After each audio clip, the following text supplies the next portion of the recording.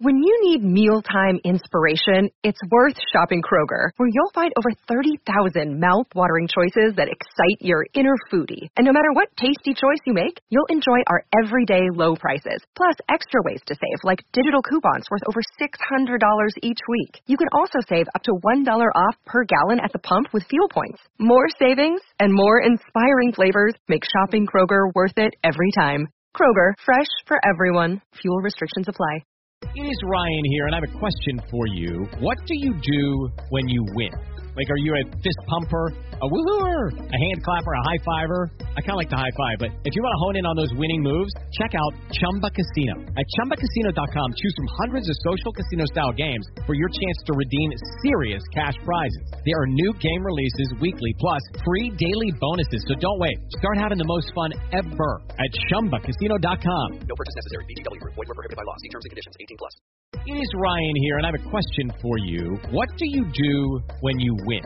Like, are you a fist pumper, a woo-hooer, a hand clapper, a high-fiver? I kind of like the high-five, but if you want to hone in on those winning moves, check out Chumba Casino. At ChumbaCasino.com, choose from hundreds of social casino-style games for your chance to redeem serious cash prizes. There are new game releases weekly, plus free daily bonuses, so don't wait. Start having the most fun ever at ChumbaCasino.com. No purchase necessary. VGW Group. Void where prohibited by law. See terms and conditions. 18+. I'm Frank Benali, and you're listening to In That Number. Then they lift one over the top for Danny Ings. Ings in the box. Oh, onto his left foot. Brilliant. Oh, it's a fantastic goal from Danny Ings. He's done it again.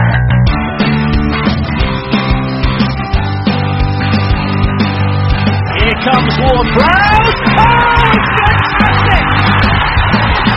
Another moment of genius from James Ward-Prowse to get Southampton the lead.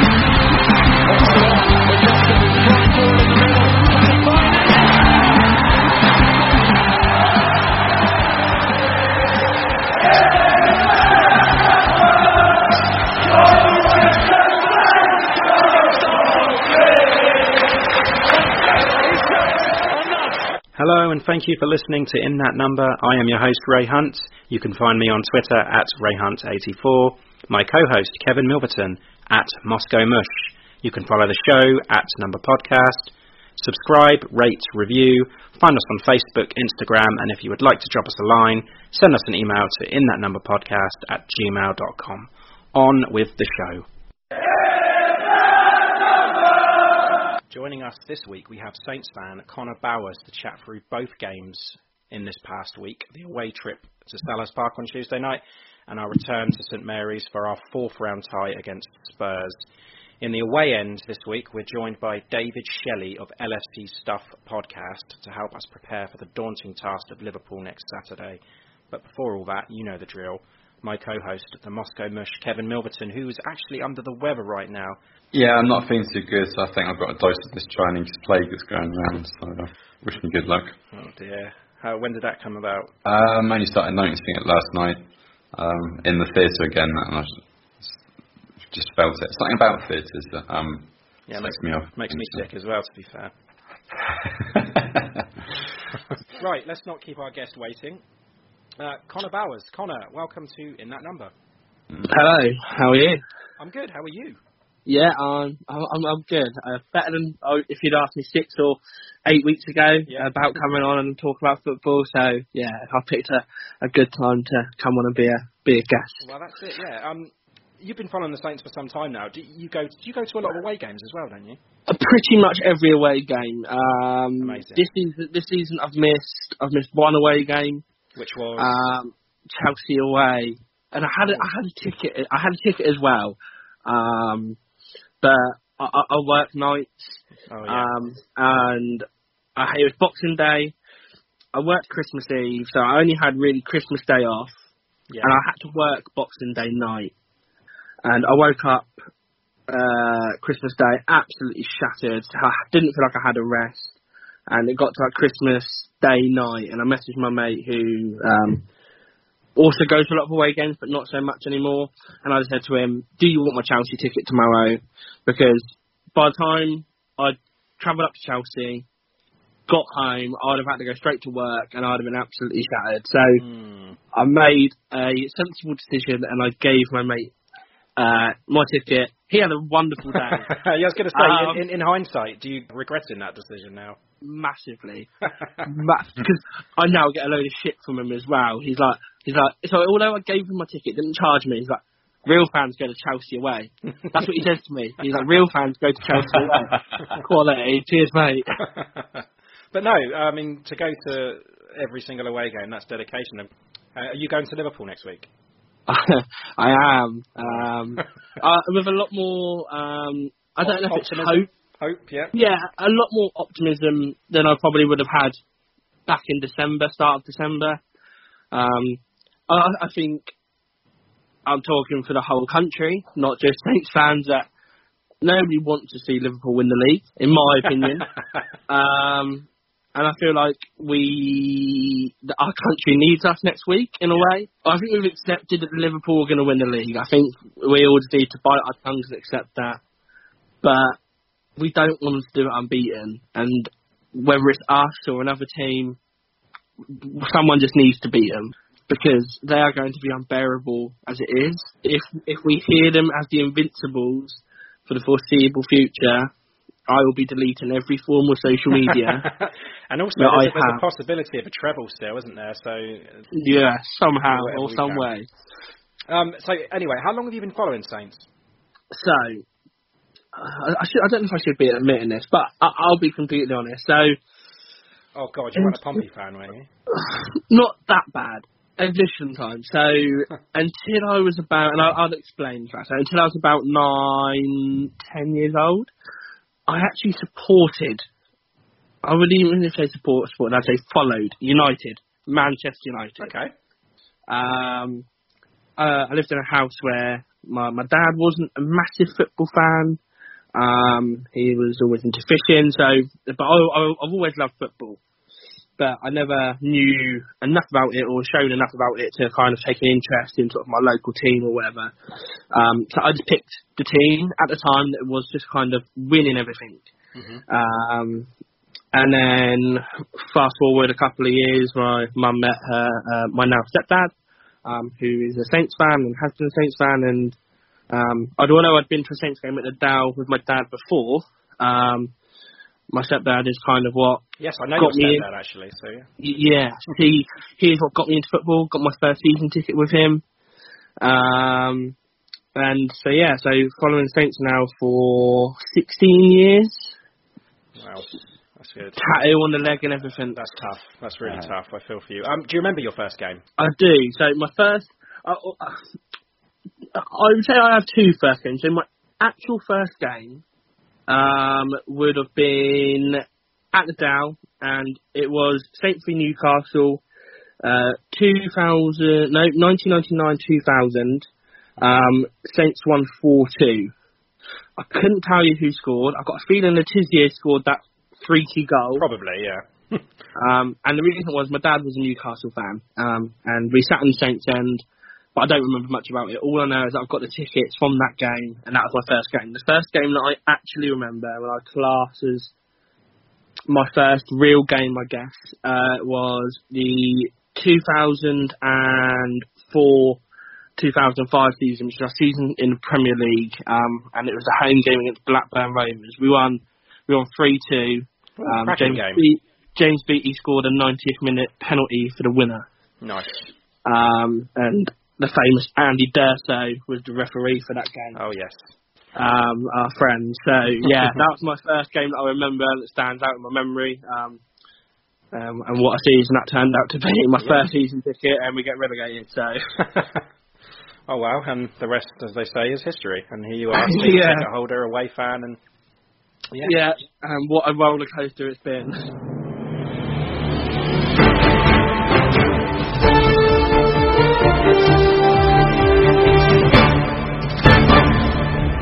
This is ITN In That Number News. Okay, ITN News then. So, injuries are piling up a little bit. We got Cedric out for 3 weeks with knee ligament damage. We already know that Valerie is still not fit, or having his viral infection, as it were. And Stuart Armstrong limped off in the cup game yesterday against Tottenham with a hamstring issue. Yeah, and Vestergaard was out with concussion. Shane Long has got a swollen knee. Yeah, so a few kind of. I mean, don't think any of them particularly serious.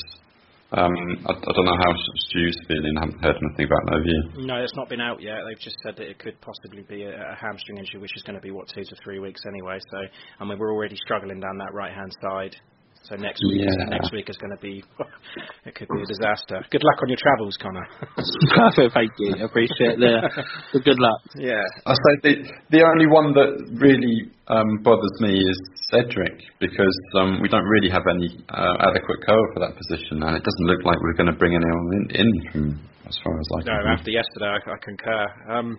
Another bit of news that really tickled my balls this week was the apparent approach by Leicester for Yannick Vestergaard for a reported £15 million. Now, considering how successful, or unsuccessful his tenure has been with us, you know, the loss of him and a £3 million hit wouldn't be bad at all, I think. But I think Saints are going to price him out. I don't know, I just have a feeling. But we should totally be going for this. And I mean, I'd phone Ralph and offer to drive Yannick to the King Power to sweeten the deal myself. And I'll pay your petrol. Yeah, I was going to say, I won't even charge him petrol, but yeah. So yeah, Connor, what are your thoughts on Vestergaard? When we signed him, I was like, right, quality. What we've needed is like a big centre back that's strong and commanding, wins headers, and what we've got is we've been sold a dud. And like I'm always looking for the best in people. I'm like, I just need to chance, just need to run the games. But I think it stands out in my mind is Cardiff away last season. I think it was Ralph's first game, or he was there, and it was Calvin's last game in charge. Yeah. And he slipped and let their player through to score. Yeah, Callum Patterson, wasn't it? That's it. And I don't know. It's just I think he's the biggest player in the league, if I'm right in saying, or the biggest, tallest player in the league. Yeah. And he is just poor at aerial duels. I just don't understand. I don't know. I mean, it's hard to say, or hard to put my finger on it, but if somebody wants to buy him for £15 million and we can cover pretty much what we paid for him, I think it would be good business. I think it will as well. I mean, he's slow, isn't he? I mean, he can't outrun a fat guy with a backpack full of uranium. He's just scoffed a family fun bucket. He's a pretty slow man, and if you can get that sort of money for him, I'd cash in before his stock plummets. Yeah, he did have a good performance against Palace, and you know you can stick an extra mil on for that, I suppose. And that's what I mean. Like he does have okay games, but you never come to the end of a game and you think he's been solid. He's been man of the match. He's not been the sort of player that's turned it round, that's had a bad game and then he's stepped up and improved his performance.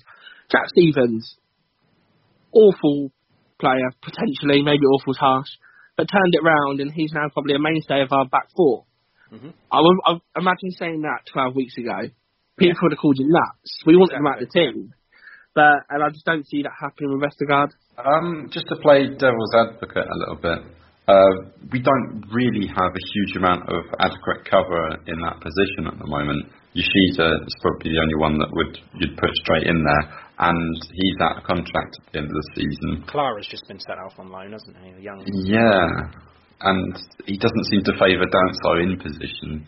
And plus, as soon as we sell him for 15 million, he's going to turn into that brilliant player that he thought he was at Leicester and be like player of the season and be worth about 50 million. So, might be worth keeping him. Oh, really? You never know. Okay. I think he could do a Jackie Stephens. But yeah, if we bring in a centre-back, then yeah, one in, one out, fine. But I think if we do let Vestergaard go, it'll leave us a little short. In more ways than one. Another bit that really caught me off guard was the news that Everton have been linked with Højbjerg for £34 million. How about your thoughts on that one? I know he's our captain. I don't think he's been standout. Don't get me wrong, he's got a lot of passion. And he does have good games. The way that you're surmising this, it does sound like the way that I rate him, because I don't, his passion, it can't be disputed. The work that he does in the middle of the park off the ball is fine. It's just his work on the ball is really inconsistent for me. And I think for £34 million, I think you've got to take it. But I mean, like you said, Kev, you can't leave them with no there was rumours about Romeu going to Celta Vigo, and Hasenhüttl hushed them up and said, no, we don't want to be short in the middle of the park. But if we can get a replacement that does the job that Højbjerg does, and then some for £34 million, why shouldn't we cash in for him? I don't think we can sell him at this point of the season. Regardless, I think we're in such good form at the moment, and I think if you lose a player like him, I think he's probably quite a popular player in the dressing room, if I was guessing. Mm-hmm. I think we need to kind of keep this team together as much as possible for now, and then in the summer, I still feel like we say this every year at the moment, just have a complete reshuffle and rejig in the summer, and go again next season, and get rid of any deadwood, so to speak. Although I'm calling Højbjerg deadwood harsh, he doesn't want to be here. I think it's become quite apparent and quite public that he isn't going to sign a new contract. Every time it's been discussed, whether that's been fan forums, when he's been on the panel, they always seem to tiptoe around it and sugarcoat it and stuff rather than just be honest. So I think if he doesn't want to sign a new contract and we're offered that kind of money, then it needs to be considered. And I don't think he's irreplaceable either. Very good, yeah. I'd have to kind of agree with that. Well, he's a very central role, but yeah, if there's questions over his contract, 34 million, that's ridiculous money. But yeah, it smacks a little bit of bullshit. Oh yeah, we are giving credence to these stories, but just to discuss it, if it were to come about, let's consider it. Yeah, I think it's a bad time to let him go as our captain. Yeah, I agree. Transfer news. Apart from that Leicester inquiry, Kev, do you have any more? Because I've heard that Ralph has said that he's happy to stick with the same squad for the rest of the season, after previously saying that he wants to add fullbacks. It just seems like maybe it's proving more difficult than first thought. Yeah, and I think for that reason, any transfer news is just going to be rumours and kind of baseless advances. Apparently, Leeds are still going at it for Che Adams. Yeah, and apparently we're still on for Kyle Walker-Peters after it dropping completely in Palace seeming favourites to get him. And apparently we're back on again, so I don't know. I think because he'll clearly get gameplay with Cedric being out and him leaving at the end of the season, I think that might be attractive if he's going to get regular Premier League football in that position. But yeah, other than that, Romeu to Celta Vigo, we kind of mentioned that. Maishida off to Turkey possibly when his contract runs out. Maybe even during the window, but yeah, I don't think this is going to come to anything. Love a right back though. Josh Sims has extended his loan with New York Red Bulls until June the 30th. Yeah, that's a shame. I think that injury to Armstrong maybe presents him with a bit of a chance, but yeah, and he loves the game against Liverpool, doesn't he? Yes. Yeah. And one more thing, the Arsenal fixture has been moved from Saturday the 21st of March to Sunday the 22nd of March, so that's nice. I can probably go to that one. Oh, great. It'll probably be live on TV as well. Possibly, yeah. Have you got any more news, Kevin? Did you see the Echo had a piece on Danny Ings being burgled at the end of last season? I did see that, yeah. The Huddersfield game, wasn't it? Yeah, while he was playing, but they managed to keep it under wraps for all this time. It's only now that's gone to court. But, yeah. Hi, I'm Matt Le Tissier, and thank you for listening to In That Number. Okay, so we go on to the Crystal Palace game from Tuesday night. Since Saints has returned to the Premier League in 2012 now, we've won more Premier League games against Palace than anybody else, and that is now 9. So it was, of course, 2-0 to Saints, brilliant goals from Nathan Redmond and Stuart Armstrong. That's 4 away wins in a row. That's Villa, Chelsea, the one that you missed, Connor, Leicester and Palace. It's the second time in Premier League history that's happened. The last time was in 2015. So I'm going to go through the starting 11 and tell me what you think of this, guys. McCarthy, Cedric, Stevens, Vestergaard, Bertrand. Midfield of Armstrong, Prowse, Højbjerg and Redmond. And Long and Obafemi up front. That was 2 changes from the Wolves. 1 forced, which was Bednarek out with an Achilles problem. and Ings was given a rest for Obafemi. Were you surprised with this one? I mean, to me, it seemed like a perfect time for Adams to start. Well, I think two changes. I mean, Vestergaard in for injured Bednarek, but Obafemi to give Ings a bit of a rest, which you'd think would be a little bit of a risk, but it worked out all right, didn't it? And I think we had Obafemi. He played. It was Obafemi and Adams, wasn't it, against Chelsea? Yeah.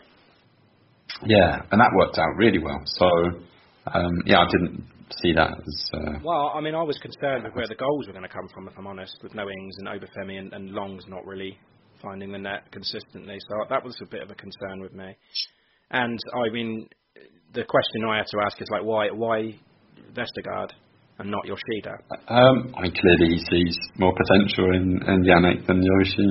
Yeah, I think when we got to when we got to Selhurst Park and we saw the lineup, it was kind of a bit of here we go again, like with kind of Vestergaard and Palace have been a bit like us, I guess, a bit of a up and down season and a tough team to beat at times. So when you see people like Vestergaard in the team, I think you keep immediately worrying about your defence, and then you look up front and you, like you've already said, that you've got people like Shane Long and Obafemi who aren't known to be consistent in front of goal. If Shane Long could finish consistently, what a player he would be. I love Shane Long. I think he's awesome, and I would hate for him to be in the opposition team because of the problems he causes.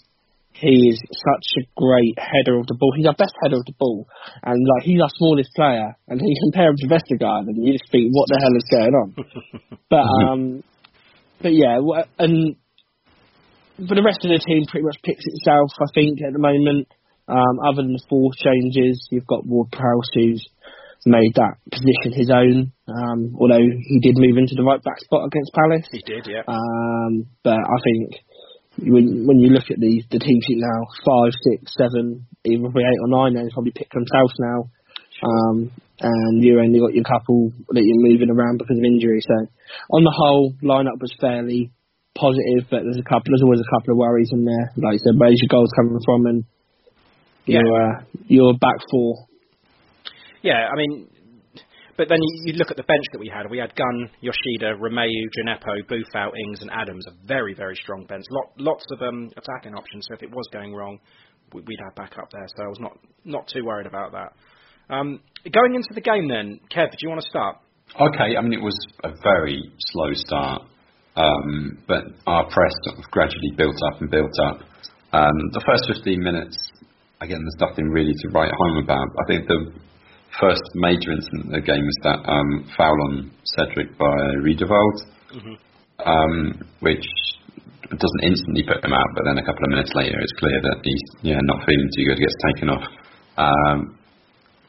So Romeu comes on, which I thought that was quite a clever little substitution, putting Prowse on at right back to directly deal with Wilfried Zaha, as we know he loves to. And having someone as that pivot at the back to mop up any attacks, and I think that was a really effective formation. I think maybe kind of came at the right time, if you will. Didn't take very long for us to get the chances in. I'm just thinking of the Vestergaard fuck up, and he tried to dribble it out of the back, and Cenk Tosun blasted over the bar. What a miss! I mean, that miss was probably arguably worse than Vestergaard's mistake. I think it took a lot away from it, but IU just sees it for what it is. Takes the ball, gives it straight to Tosun, but what an absolute waste. I don't think they really had a chance after that at all. No, and that brings us on to our goal. Connor, can you talk us through that Redmond strike? I don't know if either of you have been to Selhurst Park, but the view is nothing quite like you'd ever see it at Football Report. It's probably Palace is one of my favourite grounds to go to. It's old school. It's close to the pitch. normally they have quite a good atmosphere from their home fans. Not so much on the other night, but it's one of my favourite grounds to go to. So we could barely see that end of the pitch where Redmond did score, but we did see the goal, and it's just. I don't want to be harsh on Redmond here because he is fantastic sometimes, and how he dribbles with the ball and takes players on. He's a completely different player to what he was 18 months ago. But he's dribbling it through players, pass one player, pass two players, and you're like, right, pass the ball, pass the ball, pass the ball. And you're like, is that just one too many? And then he's hit it. And there is just no chance that the keeper's had, and it's gone top bins, and it's bedlam in the away end. Like, to see that kind of goal from Redmond, I think he's needed it as well because he's been a bit hot and cold over the past 5-6 weeks. Not consistent, I would say. I think he needed that, and I think we definitely needed that to kind of settle us down. Obviously, we were lucky to still be 0-0 at that point, and then after the Crystal Palace miss, to then go up the other end and put that away was a much-needed goal. But a fantastic goal from Redmond. And I think you don't see it obviously at the time, but when you see the replays and just the sound of that ball. Oh yeah, that when it crashed, the metal or something at the back, didn't it? It was just Yeah, I love that sound. Yeah, so do I. Another incredible ball from the halfway line over the entire midfield from Jack fucking Stevens. Yeah. What a ping. World class, yeah. He's got that in him now. He's got that in him. You also know that was the first goal scored in a Palace game from outside the box in the Premier League this season. Yeah. I did see that stat. Yeah. And we got another one in the second half. We certainly did. Yeah, although around half-time there was that incident with Wilfred Zaha, which confused the fuck out of me. Do we want to talk about that? I mean, the antagonising continues. Just the poke in the eye thing. Like what? But VAR checked it, didn't they? Yeah, and they said, why did they all suddenly thought, nah, it's fine. They're walking out. What's the problem? I don't know. That's the red card. Yeah, no, definitely. But it's the same sort of violent contact that got them sent off last season. But yeah, apparently VAR thought that he was just saying, "Oh, you've got something in your eye, Jimmy." But yeah, Kevin, the Armstrong beauty. Yeah, Redmond and Obafemi linking up, and about 4 players around Nathan Redmond in the build up to that goal. They can't get to him. He lays it off for Stuart Armstrong, who sends in an absolute belter. Goes left of the keeper. Yeah. Brilliant hit. Another one. Which one was better in your opinion, guys? I would say Armstrong. It just came out of nowhere. I think Redmond's was better because of the angle that he hit it. I don't know, and the sound. and that he danced around like half of the defensive line as well to get it in. But yeah, that Armstrong. I think they're both equally good goals, and to try to pull them apart and say one's better than the other, I think it's hard. It is. But in personal opinion, I'd go Armstrong.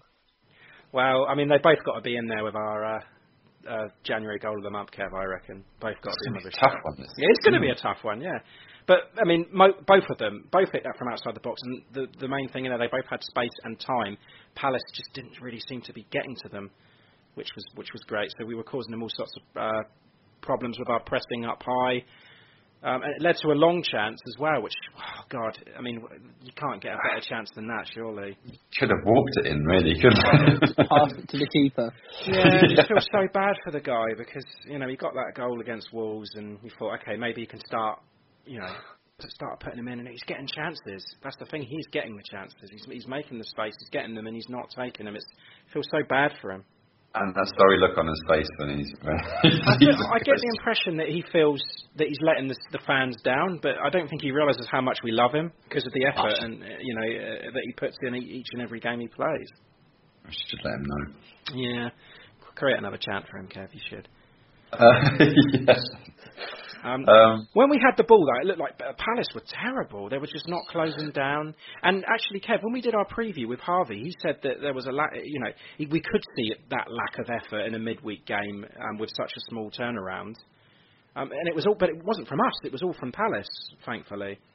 Yeah, I mean, we've seen it before that, when they're knackered, they just don't really seem to be bothered. I think Zaha was the only one who seemed to actually care about it. But you can never say that from a Ralph side. I don't remember us not having their energy or effort. I mean, if you don't have that, then you're not in the team. So that Everton match, I think, is probably up there for a candidate. Yeah, well, let's not talk about that.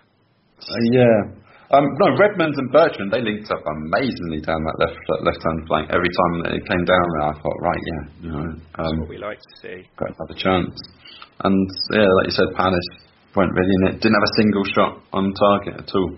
Yeah, it's a very, very bad performance from them. Be very disappointed with that. But, yeah, we did it 2-0. A great away win. It was unexpected for me as well, because, I was expecting, and I would have been happy with a draw. We took advantage of a poor Palace performance, I guess. 2 fantastic goals. And again, that continuation of Prowsey and Zaha.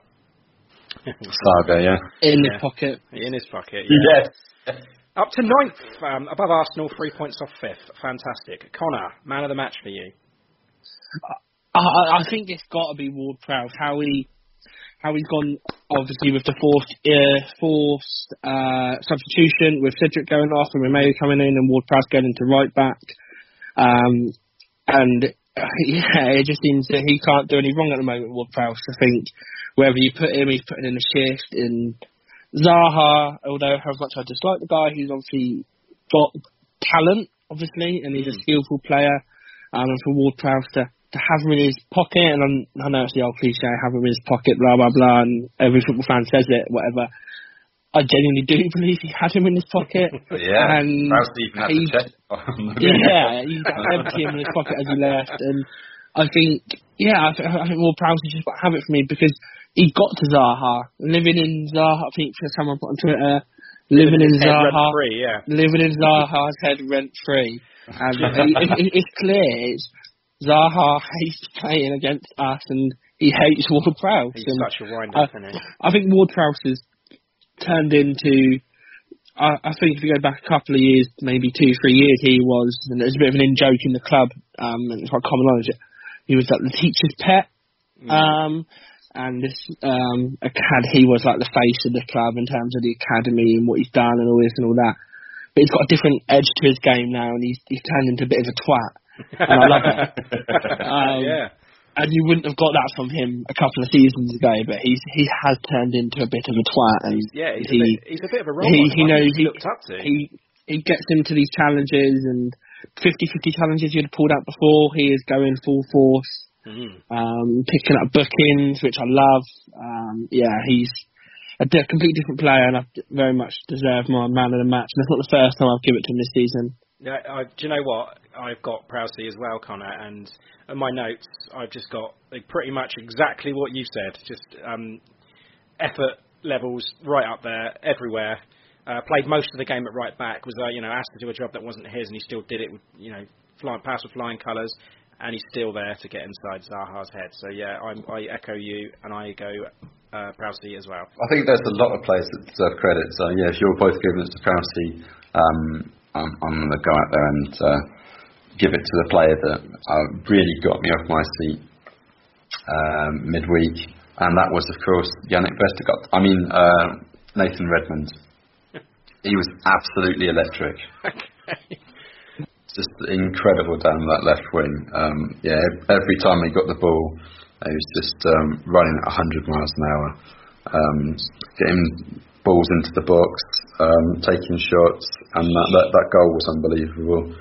I think Bertrand deserves a shout. He's getting some excellent crosses in from the left wing as well. They kind of overlap with Redmond there nicely. So, yeah, just an all-round brilliant team performance, I think. So it was Tottenham yesterday, as you know, Saturday, the FA Cup 4th round. Spurs, of course, have lost at St Mary's in the last 2 visits, so that was something. But it was 1-1. Son with the goal on the 58th minute, and Boufal the all-important equaliser to take it to a replay on the 87th minute. Changing the 11 then, so Gunn comes in, Danso at right back, Stevens, Bednarek back, Bertrand, Armstrong, Prowse, Højbjerg and Redmond, Obafemi and Ings up front. So as I say, Bednarek returned quickly from the Achilles injury. Ings back after his rest. Cedric, of course, out. Vestergaard, concussion, and Long with a knee. They miss out. But, I mean, Ralph had stated he wouldn't make wholesale changes beforehand. Given that we're playing like a Premier League opposition, I was happy with that lineup. I was surprised, but I was happy with it. What do you think about it, Connor? Yeah, I think as you can see, there's 4 changes and some not 4 changes in terms of McCarthy and Gunn. It was probably close to the strongest side he could have possibly put out in terms of the players you have available. And it's nice to see him go for the cup, so to speak. Mm-hmm. Well, I mean, just going off of that, I mean, he rested Ings for the Palace game, so he can play in the cup game. So yeah, you're right. Yeah, I think my only one, although it was forced, was Danso. We've not seen him much this season. There's a lot of talk to him when he first joined the club. And whenever he has played, he doesn't seem to play in the position we bought him for or has him on loan for. He's never played in that position. So he's probably got a tough ride from our fantasy yesterday. From what I've read on the forum and on Twitter, he seems to have got a tough ride.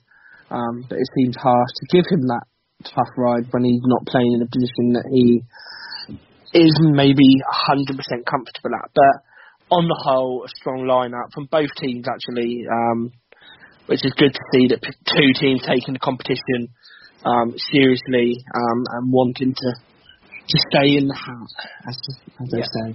Yeah, I mean, it's not much to say. I think it's quite admirable that he's not made wholesale changes, but quite the opposite. Kept Ings for this match, and the only real change is Gunn as our cup keeper. So yeah, strongest possible side I think he could have put out. The bench, Harry Lewis gets on the bench. Yoshida, Adams, Gineppo, Romeu, Boufal, and Smallbone. Okay, Connor. Yeah, how did you see this start of this game? So the first half I thought was very end to end. It was they had chances, we had chances. I thought it was fairly even. Both teams going at it, pace, intensity from both teams. I feel like we could have both been a goal or 2 up at the break. Yeah. The fact that it's gone in 0-0 surprised me a little bit. Tottenham on the counter attack. I think we contained them well most of the time, but their counter attacking every time was just relentless. Yeah, Lo Celso had a good. Lo Celso is just unreal with the ball yesterday. Really hard. Actually put the ball in the net as well at one point, didn't he? But it clipped off of Son's ankle, and he was in an offside position. So correct decision. I personally don't like VAR. I know it's been our player of the season or whatever you want to call it this season in terms of how much it saved us and how many points we have. I'm not a massive fan of VAR. I don't like it in its current format. I think it's right. But yeah, in terms of how the game started, it was right. And I think at the break we've come out a bit of a different team, and I think he's probably told them what we need to do and what we're not doing. Second half seemed to be 2 different teams, I guess, and I just want to say about the Lucas 1-on-1 that he had, that he probably should have scored. And Gunn save. Yeah, Angus Gunn. That was a great save for him, and that would have done him the world of good. Yeah, definitely. I think he's had an up and down season himself. Angus Gunn started in the team, then not in the team, and now just limited to cup appearances. I think that was a world-class save yesterday. You would put money on a lot of strikers in the Premier League burying that every day. For Gunn to tip that just around the post, would have done his confidence the world of good. It's not a bad thing to have 2 keepers high on confidence. coming into what is going to be a tough end to the season.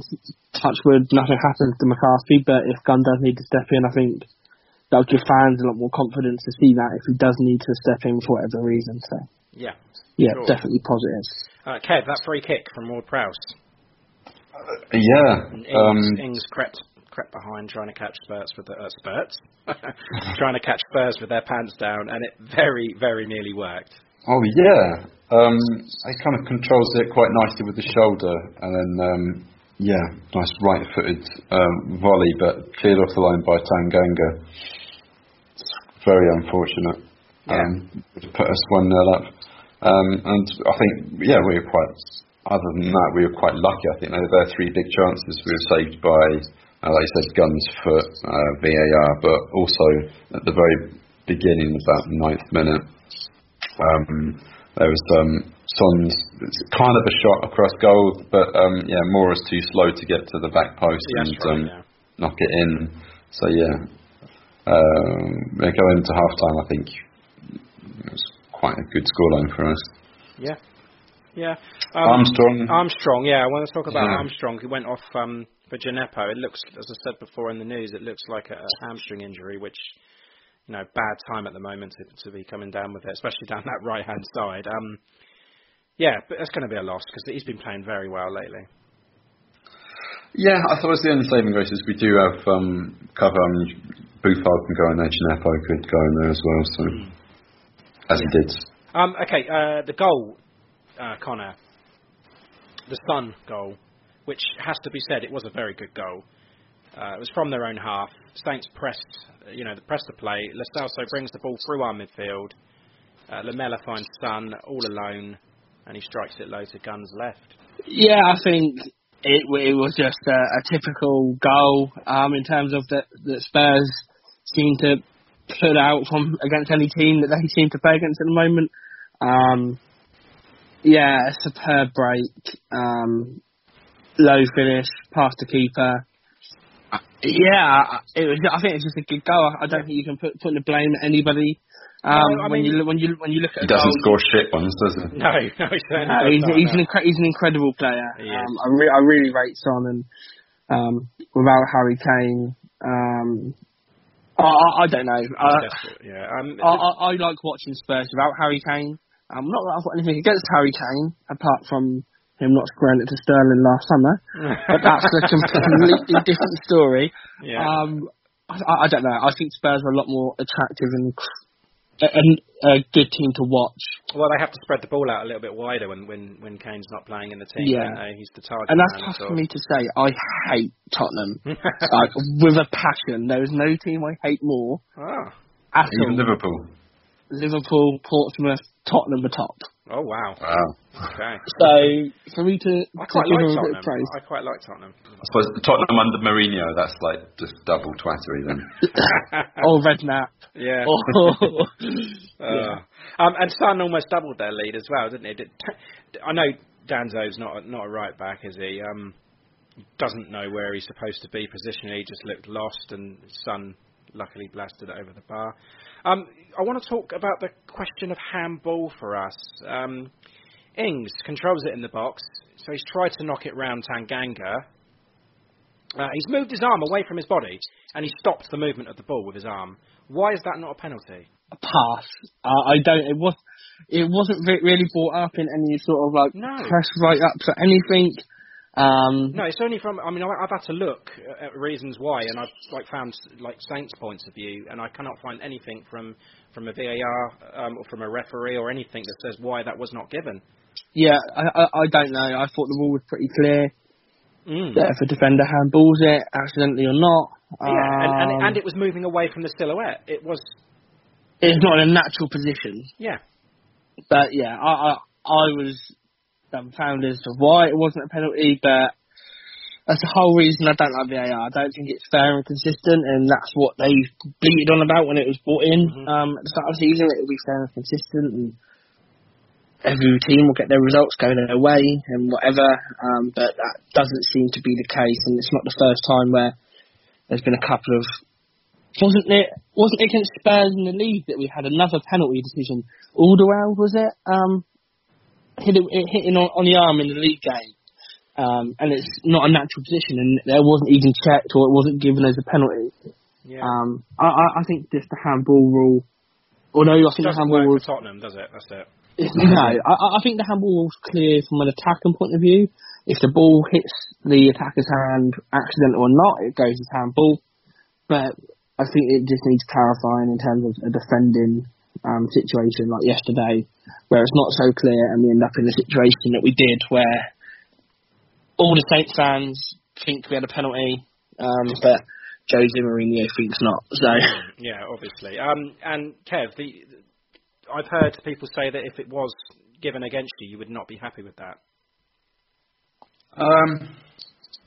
But I mean, it is the handball. I mean, when if you watch it not in slow motion, so in real speed, yeah. I thought it was pinging off of Ings and Tanganga's hands. Like there's about 4 different instances there, and I thought it even came off of Sanchez's hands. Like, but when you see it in slow motion, it doesn't. Everyone's got a hand on it.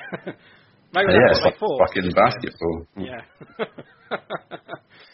And Kev, like from there, it looked like the Saints were the better side for me, anyway. I'm trying not to be biased. They showed the more aggressive substitutions. Spurs looked happy to sit on a 1-0. Ings had that glaring header to equalise. That was a disappointing one for someone that's scoring goals as freely as he is. I mean, he just had to hit the target, didn't he? And the cross from Redmond was fantastic there. Wonderful, yeah. But Saints just seemed to have the control of the game at that point, and I was listening to it on the radio, and this was the BBC radio that I was listening to, and other stations are available, by the way, and it was... I need them. It was very... They were all on Saints, saying that this is Saints to win now. That they are making the substitutions at the right time, bringing on the right players. They want to go and get something out of this game. Spurs look like they're going to sit on it. Then of course, we got the goal, and it was deserved. Yeah, I think it was. I think it was deserved. I think we've brought on all 3 attackers that we've had on the bench, and we've gone for it. And I'd like to say from sort of like the 70th minute, I think it was coming. Yeah. Like you said, Spurs were happy to sit back and think they had it in the bag, so to speak. And yeah, we've been aggressive in our formation and our substitutions, and we looked like our team wanted it. And I don't think you saw that from. I'm not to say Tottenham didn't want it, but I think our players definitely wanted to stay in the cup. I think nobody wanted it to finish a draw yesterday. How it's now planned out, and we're going to be having a game during our first ever winter break is a joke, and I think the players are probably looking forward to a bit of a break and time away from football with their families. So now you've got to work. Yeah. But yeah, a good goal for Buffon, and I think it was evident he didn't really celebrate his goal yesterday, and his character says that he's probably frustrated with his lack of playing time at the moment. But I think he is an impact player. Same with Gineppo. I don't think they're starting players. When you look at the position that Armstrong plays, they play a similar sort of position. Armstrong does everything well and simple, where Buffon and Gineppo are sort of luxury players. So Buffon's probably frustrated, and I think that was evident in his goal scoring yesterday and his lack of celebration. But yeah, a good finish from him. Keep it under the bar. Keep it and have a chance. So yeah, good goal from us. I mean, I suppose the only thing you can say on the fact that they're impact players, Buffon's, what is he, 26, 27 now? But Gineppo's still only 21, so maybe he can still work on that and become a starter. But Buffon, you feel right now, yeah, this is the time that he needs to be playing first-team football. But yeah, cracking finish from him. So it finished 1-1. Fair result, Kev? Yeah, I think so. I think so. I think I had the same sort of feeling that the momentum was on our side, but time really wasn't in the last sort of 15, 20 minutes. Luckily this time we did at least get a goal, and what a goal at that. So, yeah, I mean, the VAR went for and against us. in the same match, so I think we can't really complain about that. Although, Mourinho doesn't need any excuse, does he? No. Ralph said afterwards he's not happy with the replays, rightly so. So as Connor said, our midwinter break is disrupted now. So after we play Liverpool on the 1st of February, which is next Saturday, we're due to play Burnley on the 15th. So it was going to be a nice week off. And a week off for us as well, Kevin, as we said. Now, as I say, we travel to North London. The replay at the moment is set for Wednesday the 5th, so that's just 4 days after that Liverpool game, although this is being selected for TV, so it could very well change. Guys, before I ask you your man of the match, I just want a word on Danso and Liverpool tied into it. I'll start with you, Connor. As we've mentioned, it was a tough afternoon for the lad. He has been asked to play out of position yet again through lack of choice. He's had next to no football, and when he comes in, he's been set up to fail, I feel. And he had to deal with Son yesterday, don't forget, so it's unfair on him in that regard.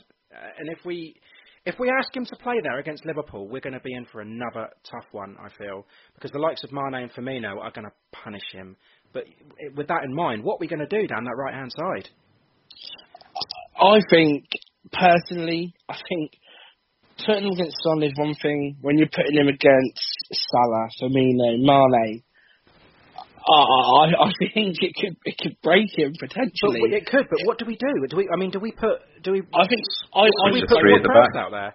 I would go Ward-Prowse personally. But if we put Ward-Prowse out there, that midfield, he's so important in the engine room of that team, especially against Liverpool, because he is going to chase Liverpool down. It's either that or it feels like a waste.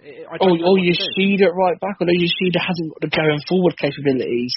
I don't think we're going to be going forward against Liverpool too. Yoshida's defensively sound, in my opinion. People say he's always got a mistake in him. I think every defender's got a mistake in him. I would be more confident with Yoshida or Ward-Prowse at right back than I would with Danso. Although Danso did put in a couple of good crosses yesterday, I will give him that. Yeah, I think we need to look at our defence on Saturday week for Liverpool, and just kind of take it as it comes and don't make any bold moves or any weird selection choices like Hasenhüttl did at the start or in the middle of the season where he's playing all kinds of players out of position, Højbjerg at left back, all that kind of stuff. So I think we're obviously and come Liverpool, it's the transfer window's closed, so we could bring in sign someone. Yeah, we could bring in a right back this week. So it could be nobody in our squad. It could be Kyle Walker-Peters or. I could just see transfer deadline day. They bring in a right back. It's like, right, he's a young lad. He's not been proven. Maybe he's got him from Austria, I don't know. Someone we've never heard of. And he's like, right, off you go. You've got Salah and Mane to play against. Good luck. And Kev, what do you think we should do with this right back? It's a conundrum, isn't it? I mean, ideally, we should get someone in at least on loan to the end of the season. But, the options there, you could put Stevens at right back and put Yoshi in the middle. Switch to 3 at the back and have wing backs. Then maybe... Doesn't work, does it? Prowse to get forward. It hasn't really worked for us consistently at the beginning of the season, but other than that, not much you can do. But when it was about at that time, Danso comes off and Buffon comes on, and he switched the formation to a sort of kind of a 3-4-1-2. That kind of worked for us. Although I don't really see it working against Liverpool. No, I just think you just got to play as defensive as you possibly can and take what you get out of that, I think. Man of the match, and I'll start with you this time, Kev. Okay, I'm going to give it to James Ward-Prowse on this one. I think Ings probably deserves it, but I think he needs to score a goal, doesn't he? I mean, with the chance he was given, if he'd have scored one of those, I would have given it to Danny without a doubt. But I think Ward-Prowse was his usual good instrumental self. Great on that free kick was good. Good on set pieces. We had a few corners in the first half, which could have led to something. And just distributing, breaking up play, good at setting up everything. So I was really happy with his performance. Well, it's a toss-up for me between Prowsey and Højbjerg, but I'm going to give it to Højbjerg. I'm not his biggest fan, and I do criticise him from time to time. But every so often, he puts in a performance like this, and then I just forgive and forget. I thought he was great yesterday. I thought he looked more. I thought he looked more positive on the ball. Yeah, I thought he was good off of it. Great work rate as always. I mean, he slipped that ball through for Ings in the build-up for the goal. Yeah, I'm going to give it to Højbjerg. Connor.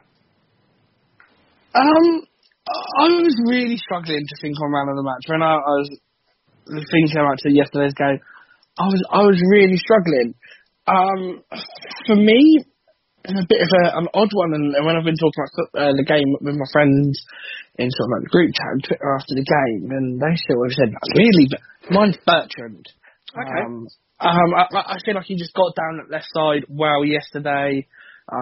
Always there for the overlap, attacking, his tracking back. I don't know. I feel like, to me, Bertrand just stood out for me yesterday.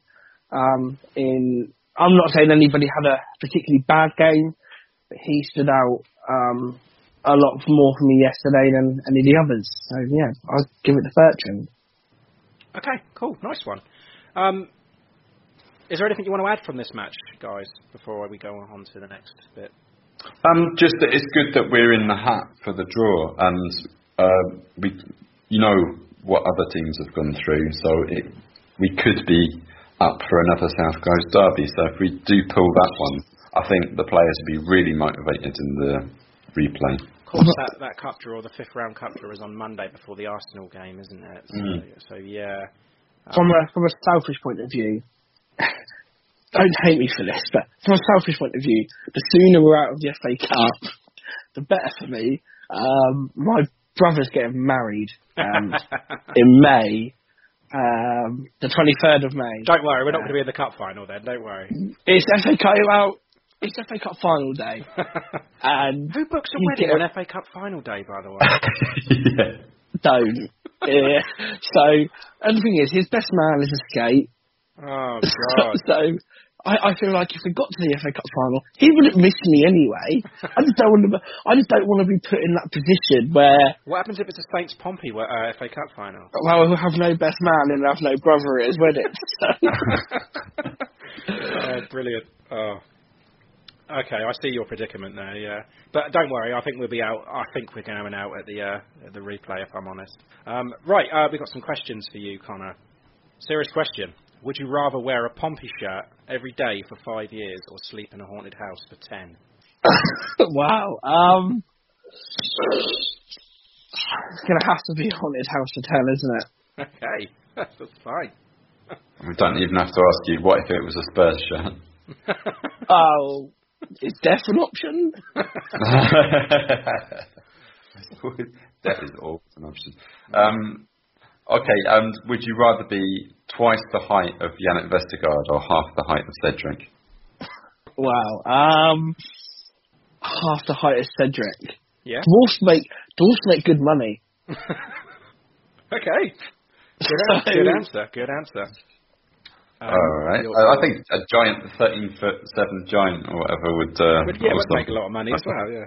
Yeah, but it's not practical, is it? Driving, living. Yeah.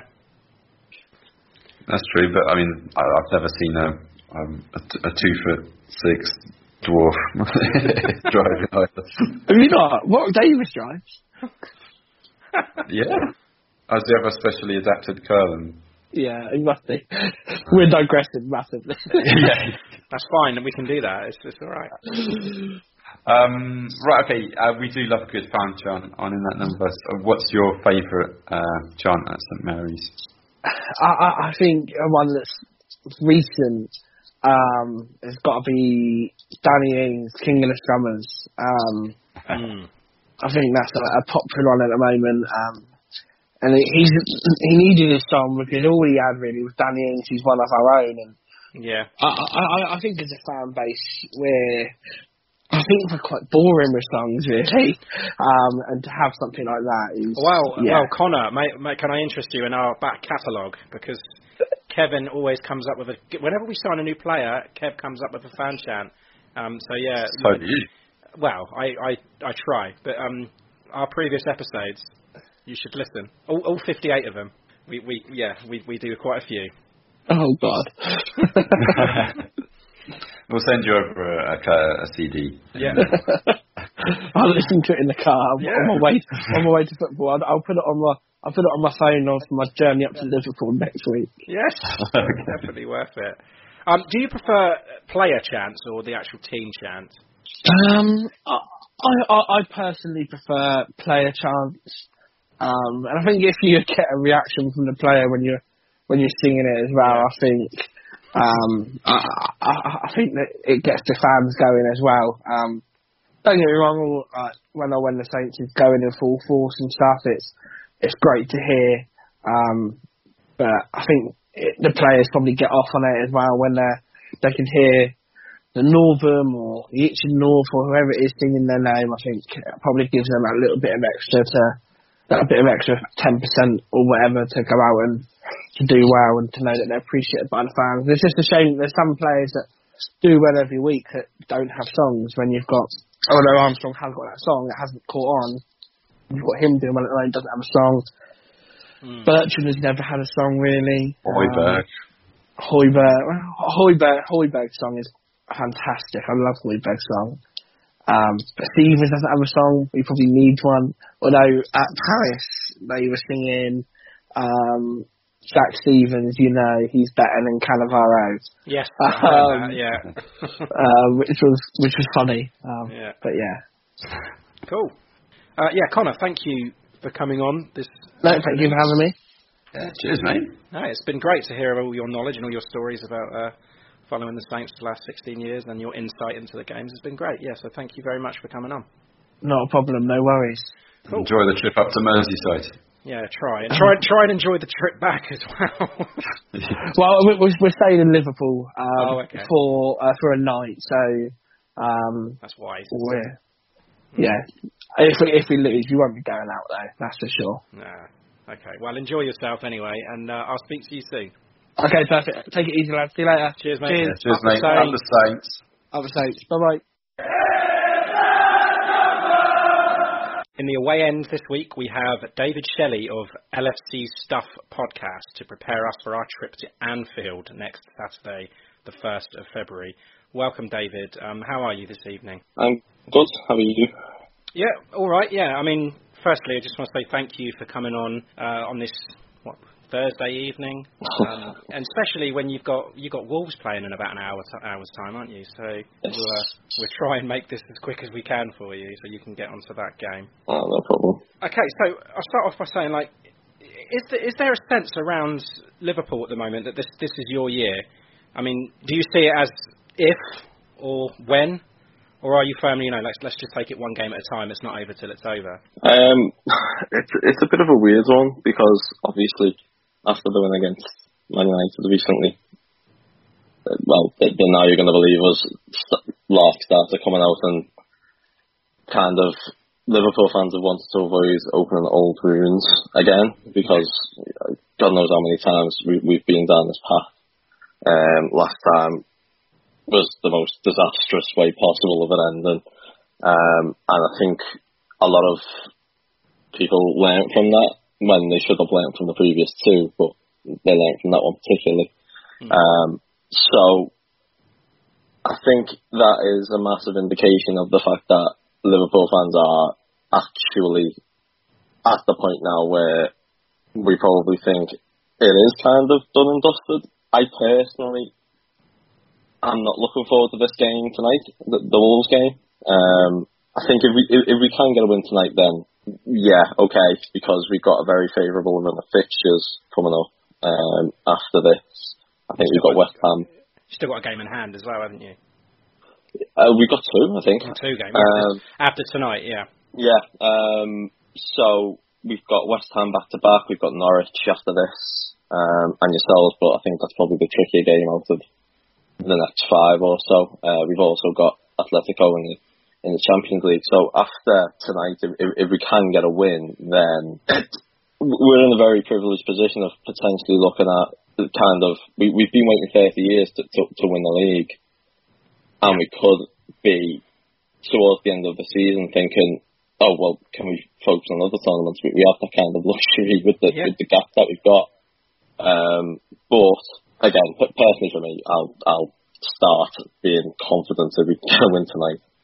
I mean, me and you, Kev, have been saying it for ages that we can nail this on as a Liverpool title win.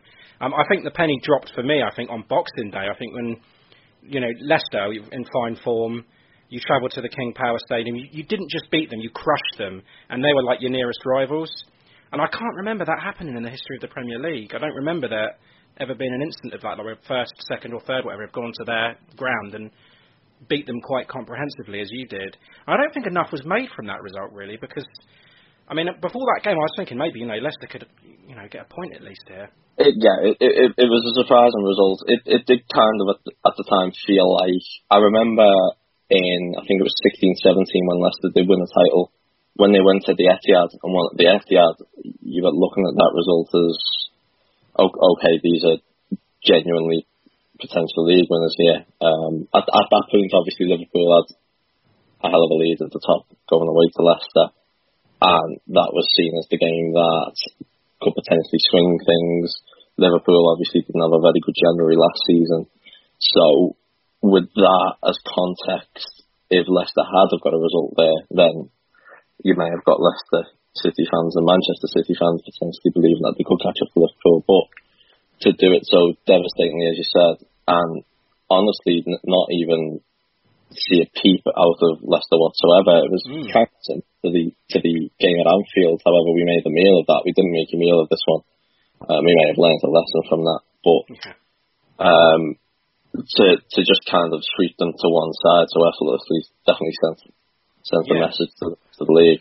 I mean, considering what they'd done to us, it was like, Yeah, but you guys got revenge for that eventually. We did. Is going undefeated important to you? As I said before, we're going to get to the point of the season soon where we could potentially be looking to focus on other things. So potentially, because we haven't won any domestic cups. I mean, this sounds like I'm sounding very spoiled, but we haven't won any domestic cups under Klopp either. So it would be nice potentially to go far in the FA Cup.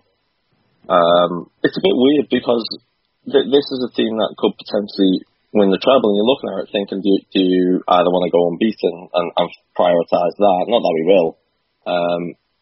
Or would you rather try and go for a treble? I would personally rather put all our eggs in the treble basket and maybe use the league to maybe rest some players between Champions League games and whatnot, because, as I said, with that favourable run of fixtures, kind of that Atletico game is bookended by two reasonably winnable fixtures, for example. So it depends how Klopp wants to play it.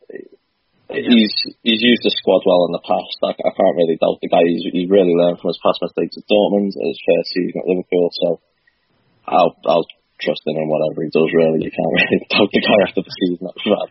That's true, yeah. Well, yeah, I mean, Mane and Salah have been banging them in for fun. Trent Alexander-Arnold have been having an amazing season, as well as a certain centre-back. But, I mean, is there anyone you think that hasn't really got the credit for Liverpool's success so far this season? I think one generally underrated player in the last 18 months has been Alisson, the goalkeeper. He's rightfully so. Most of the credit is put on the shoulders of that centre-back you were referring to then. You're talking about Lovren, Kev? But Alisson is... no over-exaggeration, I've never seen a goalkeeper like him. He's a physical freak. He's 6'4". He's like 15 stone, I think. He's huge. But not just with that, he's rapid. The way he kind of does this motion where he slides across the floor and gets to the other side of the goal. I've never seen it done before. And as we saw against Man United, he's pretty rapid on his feet as well. He's literally the complete goalkeeper. And after years of Simon Mignolet, and obviously I was there, kind of looking at the screens, wondering what on earth was going on at the time. I was thinking I was in some kind of nightmare. After that, getting them in the same summer, look at Kepa, for example. Chelsea bought in the same summer it was either Alisson or Kepa they were going to get. Yeah. And obviously to get the better end of that deal proved pretty massive, because at the end of the day, I wouldn't say we're conceding quality chances. First of all, some games we are. But it just makes everything look so easy. So without him, it's a bit different, because if you've got a goalkeeper that isn't as well positioned as him, who isn't as good as him, not catching things and things are coming back out and whatnot, it could be a completely different scenario. But it's all kind of theoretical at that point. But yeah, definitely Alisson, I would say. Yeah, he's definitely like the final piece in that team. I think I'd go along with that. He's definitely, if not, the best, he's one of the best keepers in the world for sure. And what about the other end of it? Do you think there's anyone that's not playing up to the standards? At the moment, it's difficult when you've gone undefeated and you're trying to pick out a player that hasn't been playing perhaps the way they should when you're playing as well as you are. It's going to be difficult. Maybe a player that you thought would break through to the first team but just hasn't. Yeah. Well, obviously you've got Naby Keita, who when he's played, he's actually been really good when he's played this season. It's just he's never fit. It's the main issue with him. Yeah. He can never seem to get a run of games, and his groin, I don't even know what it's made of. Maybe made of paper or something, but his groin causes so many issues. But in terms of form, I would say, again, the bar is pretty high. But Andy Robertson has been a bit, he just hasn't been himself recently. He hasn't been necessarily bad by any means, but I would say for the standards that he's set, he's looked pretty ordinary. But he does seem to go through these kind of dips in form, and all of a sudden he'll probably have a 5-game period where he gets 3 assists, and it's back to normal. It's when you've got the likes of Van Dijk, Gomez, and that midfield that does all the defensive work it really helps when you've got defenders that may not be going through the best patch of form. That's a very good answer. I wasn't expecting that one, to be honest. After the disappointment of the last season, I mean, with that number of points, any other year you would have won it. Did you think that you could come out and do it again this year, or did you think that City were unbeatable? Well, City looked ominous after that 14-win streak. It was just pretty depressing. Whatever you do, it's just not going to be good enough. Yeah. At that point. Yeah. Mm-hmm. Yeah, you're just hoping that somebody takes points off them, and it just won't happen, and it's all. And at the end of the season, you've got to give props to them for that. My goal really was just to be in the title race. It wasn't necessarily to win the league because of how well City were looking. I mean, I think people forget that City were rated the best team in Europe. They were favourites for the league. They were favourites for the Champions League at the start of the season, which has kind of gone out of the window in people's estimations because I don't think people really have that long-term memory. But I've always felt more confident in Europe with this Liverpool team. I always believed that we could get to the Champions League final even after Kiev, purely because it's so tough to beat us over 2 games, and even then you've got the Anfield effect, and we saw it against Barcelona. So I've always felt that the team has matched up well in Europe, but we've just been so consistent and so ruthless, and with a bit of luck here and there, we've managed to get to this point with so many points. It's unbelievable, really. But I don't think any Liverpool fan in the wildest dreams were expecting this, and I don't think anybody was expecting City to drop off just as much as they have, to be honest. No, I definitely did not. This is another difficult one for you. Are there any weaknesses that you feel Saints could exploit? I actually do, yes, because I think a big part of getting something against Liverpool is if your team naturally fits against us. So with the likes of Bertrand and Redmond on the left-hand side, I think that you guys could potentially exploit Gomez and Trent, because it only really takes Trent getting caught once, and then you're dragging Gomez out of position. Someone's got to fill in at centre back, and it just causes a bit of a mess. I certainly think that the danger's there. I mean, Bertrand's going to be a threat with his crossing, I think. And I think Redmond could drag Trent on and off the ball a bit. And then obviously you've got Ings, who's in ridiculous form at the minute, who could snatch at any opportunity. So there is definitely some weaknesses that Southampton could exploit. However, we have looked pretty imperious since Gomez came back into the fold, so it'll be interesting to see how that battle develops on the right hand side. Yeah, I don't know how to ask this question, but what sort of game can we expect? Yeah, I know. I mean, if you asked us, we could tell you straight away.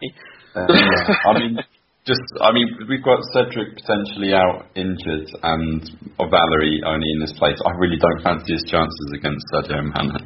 No, it doesn't really bear thinking about, really, does it? It could be a disaster. I think it'll be an entertaining one. It will be from your point of view. No, you guys have looked good recently. I think 2-goal lead at home to Wolves. Yeah. Well, apart from that, which I'm not going to lie, I did see some weaknesses that could potentially be exploited. But I think you guys are obviously a well-coached team with a fantastic manager, and a manager who's likely knows Klopp pretty much inside out as well. The Alpine Klopp, they call him, don't they? The Alpine Klopp, yeah. And it's not like the game at St Mary's was ludicrously one-sided either. So, no, that's true. I'm certainly not taking this one for granted, and I don't think we will either, to be completely honest. Obviously, with you guys having Ings and us having the amount of ex-Southampton players we have, there's a bit there that you've got kind of rivalries within the teams, because obviously the likes of Henderson and Lallana are going to want to get one over on the mate and the other way around as well. But I think it'll certainly be an entertaining one.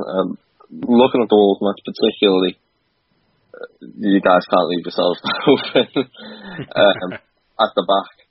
That's for certain. But I certainly think that you guys. I think it could potentially be a more entertaining but pretty similar game to the Wolves game at Anfield. If you saw that one, it was competitive. It was very competitive.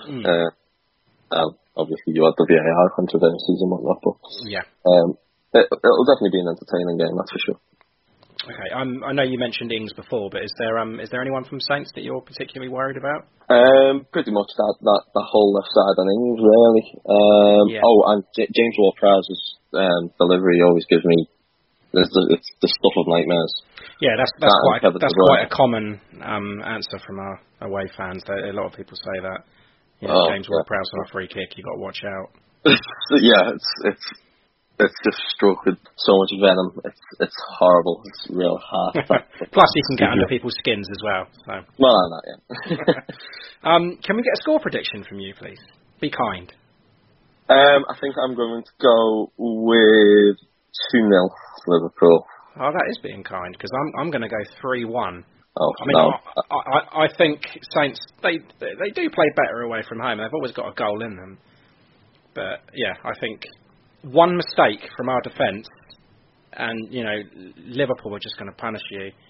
So, the amount of mistakes that we have, I mean, we saw in the Crystal Palace game, Kevin. We haven't actually discussed this one yet, but the Tossen 1-on-1 that he blazed it over, that was a mistake from Vestergaard. It's going to take one of those, and then. Trust me, Mane, Salah, Firmino, they don't need a second chance. They're going to bury them. So I just think, 3-1 Liverpool. Easy, comfortable win for them. And what about you, Kevin? I'm going to go just like the home fixture and my university degree and go for a 2-1. Okay, that's really optimistic. Yeah, but I mean... since Mark Hughes has gone, we do seem to have given it to Liverpool, and I don't know why, but Shane Long always seems to get a goal He does. Against Liverpool. Yeah, he does. But I think if we can come away without our tails between our legs, then I think that's going to be quite a respectful scoreline. Sure. I mean, I echo that, Kev. If we can go there and just give them a game, just give them a match, and then you can't be disappointed with that because we are expecting the loss. We do like to kind of press and nag the really strong teams. It seems to be much easier for the lower teams to get something out of us than the champions to be. Yeah, I agree. Yeah. Now, we asked this question to every fan, but you've already taken so much from us, you can't take any more. But if you could pick another Saints player, to have in your current setup, who would you take? It would just be a bench warmer, though, wouldn't he? It would likely be some kind of rotational option. I couldn't really say Danny Ings to this either, because no returns. It would probably be the one Southampton player that we were linked with a lot and never signed at the time. It's probably Ryan Bertrand. Okay. Out of anyone. We literally haven't got any other left backs. Okay. We've got James Milner there. He definitely has them when Robertson isn't there, so it'll probably be Bertrand. Okay. I've not had that one. Yeah, actually. I don't think we had that one this season. Quick question. Who do you hate more, Man United or Everton? Well, see, you've asked me this after this weekend, which was potentially toxic. That was a particularly toxic game against United. It would probably be... See, it's tough because we can laugh at Everton so much, but we can laugh at United at the moment as well. Yeah. Probably on a hate level, it's probably United. Okay, with that in mind, would you rather wear a reversible United Everton shirt every day for 5 years, or sleep in a haunted house for 10? So basically, Kev, you got to alternate. One day United, one day Everton, yeah? Well, whatever way, one's going to be what people see, and the other's going to be right against your skin. Can I wash it? Yeah, you can wash it. Yeah, you can wash it. I still think I'll go haunted house. Yeah. Okay. Would you rather be twice the height of Peter Crouch or half the height of Lionel Messi? Bloody hell. It would probably be half height of Lionel Messi. I don't think that's just not practical being about 14 foot tall, is it? You can get to any doorways or anything. Was it 13-1, isn't it, Kev? Something like 13-2, something like that. Yeah. It's ridiculous either way. I would be 2 foot something. Okay, and we do love a good fan chant here in that number. I'm going to discount "You Never Walk Alone" as the club hymn. What are your favourite sort of fan chants from Anfield that you like to hear or tickled your funny bone? We have a chant. It's called "Paul Scouse at Tommy," and it's basically a long story about a soldier who went off to war and basically got shot in the head and died. And basically how he loved Liverpool and whatnot. And then there's been lines added later on. I think after Rush scored 4 against Everton, that somehow got added to this song about the man getting shot in the head. It's a bit weird. That is weird, yeah. But that is certainly my favourite Liverpool song. Barring that, obviously, you've got, as you said, "You'll Never Walk Alone," which has been cruelly taken away from me. Yeah, that was mean, Kev. Just because, is this just such an obvious answer, isn't it? Yeah, a little bit of Ring of Fire as well. That's not necessarily a Liverpool song, but it's just something that was associated with the Champions League run in 2005 and something that sticks in my head. So, a bit of Johnny Cash, if you ever. All right. Yeah, I do love Johnny Cash. Right, okay, but before we let you go, I've been doing my research on how to do the Scouse accent, and Kevin, I thought you'd like to have a stab at these 3 sentences and then maybe let David judge to see how you got on. You up for it? Fuck off, mate. Okay, right. Calm your farm. The class is in the past. Hey, calm your farm. What was it?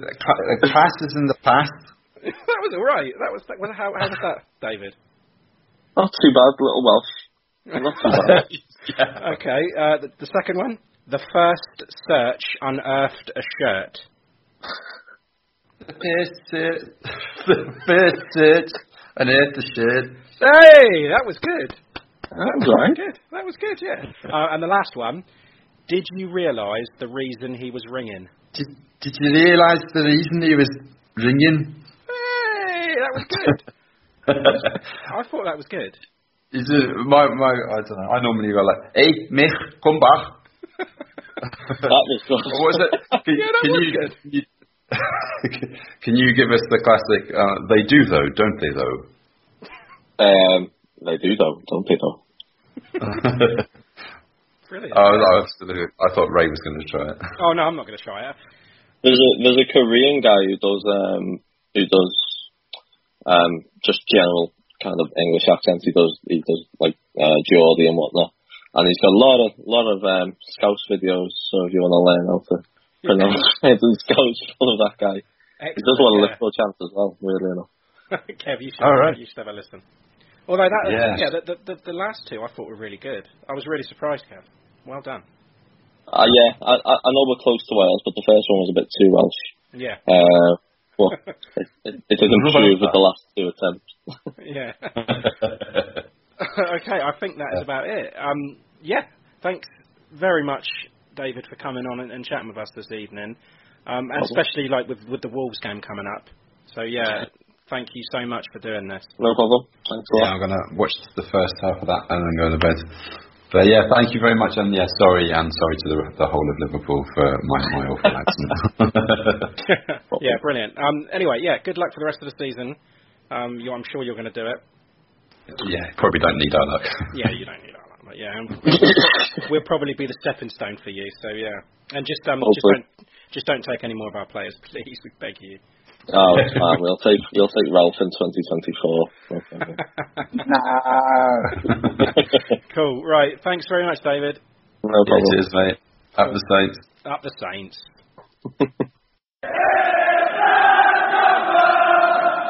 Okay, welcome back to the extra time segment. We'll start off as usual with the predictions.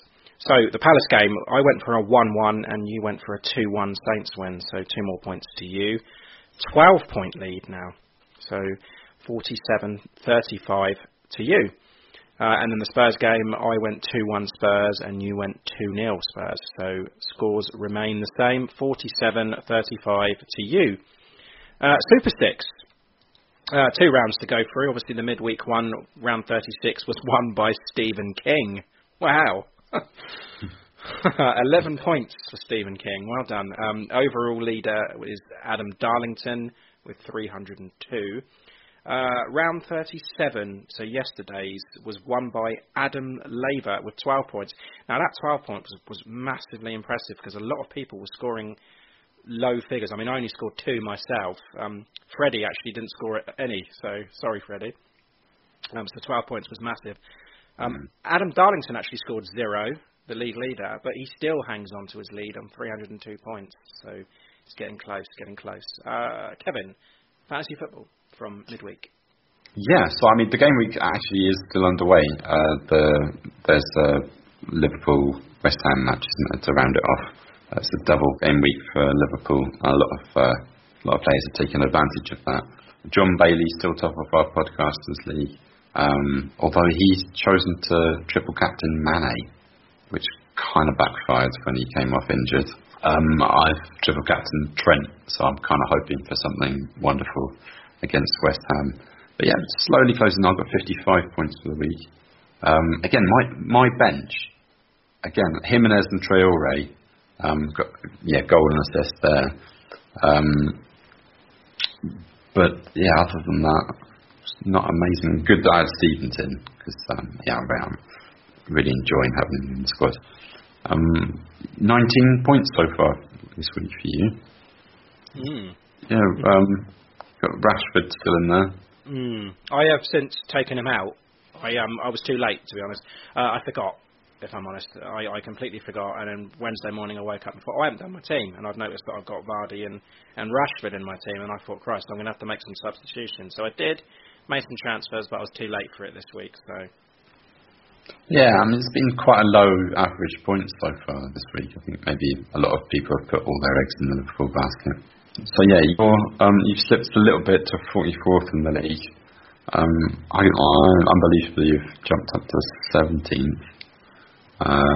But yeah, still same top three: Steve McCulloch in Ralph We Trust, Lucy, Hynets, Dream Believers. Oh, actually, Jamie Thorpe slipped to 4th, and we've got a new 3rd place: Prousey's Perfection. Jack Hobby, yeah, 35 points this week, yeah. Wonderful. Yeah. Kevin, do you have a Russian phrase this week? I do. So I want to talk about my favourite player from a Crystal Palace match. Is it like who's the bread man? That's Artem Panarin. Panarin, yeah, because there's it's called Panarin. Yeah. Bakeries or something. So yeah, it's a similar reason here. In Russia and definitely in our household, Nathan Redmond is known as the rice cooker because there's a popular brand of consumer electronics called Redmond. So yeah, the Russian for that is multivarka. Multivarka. Yeah, multivarka. Multivarka. Yeah. There you go. Nathan, the rice cooker Redmond. Brilliant. Okay. Right. Next week we have the Liverpool game to discuss, and joining us there will be Luke Osman. So that'd be a good one. We're looking forward to speaking to him for a while. Until then, up the Saints. Up the Saints.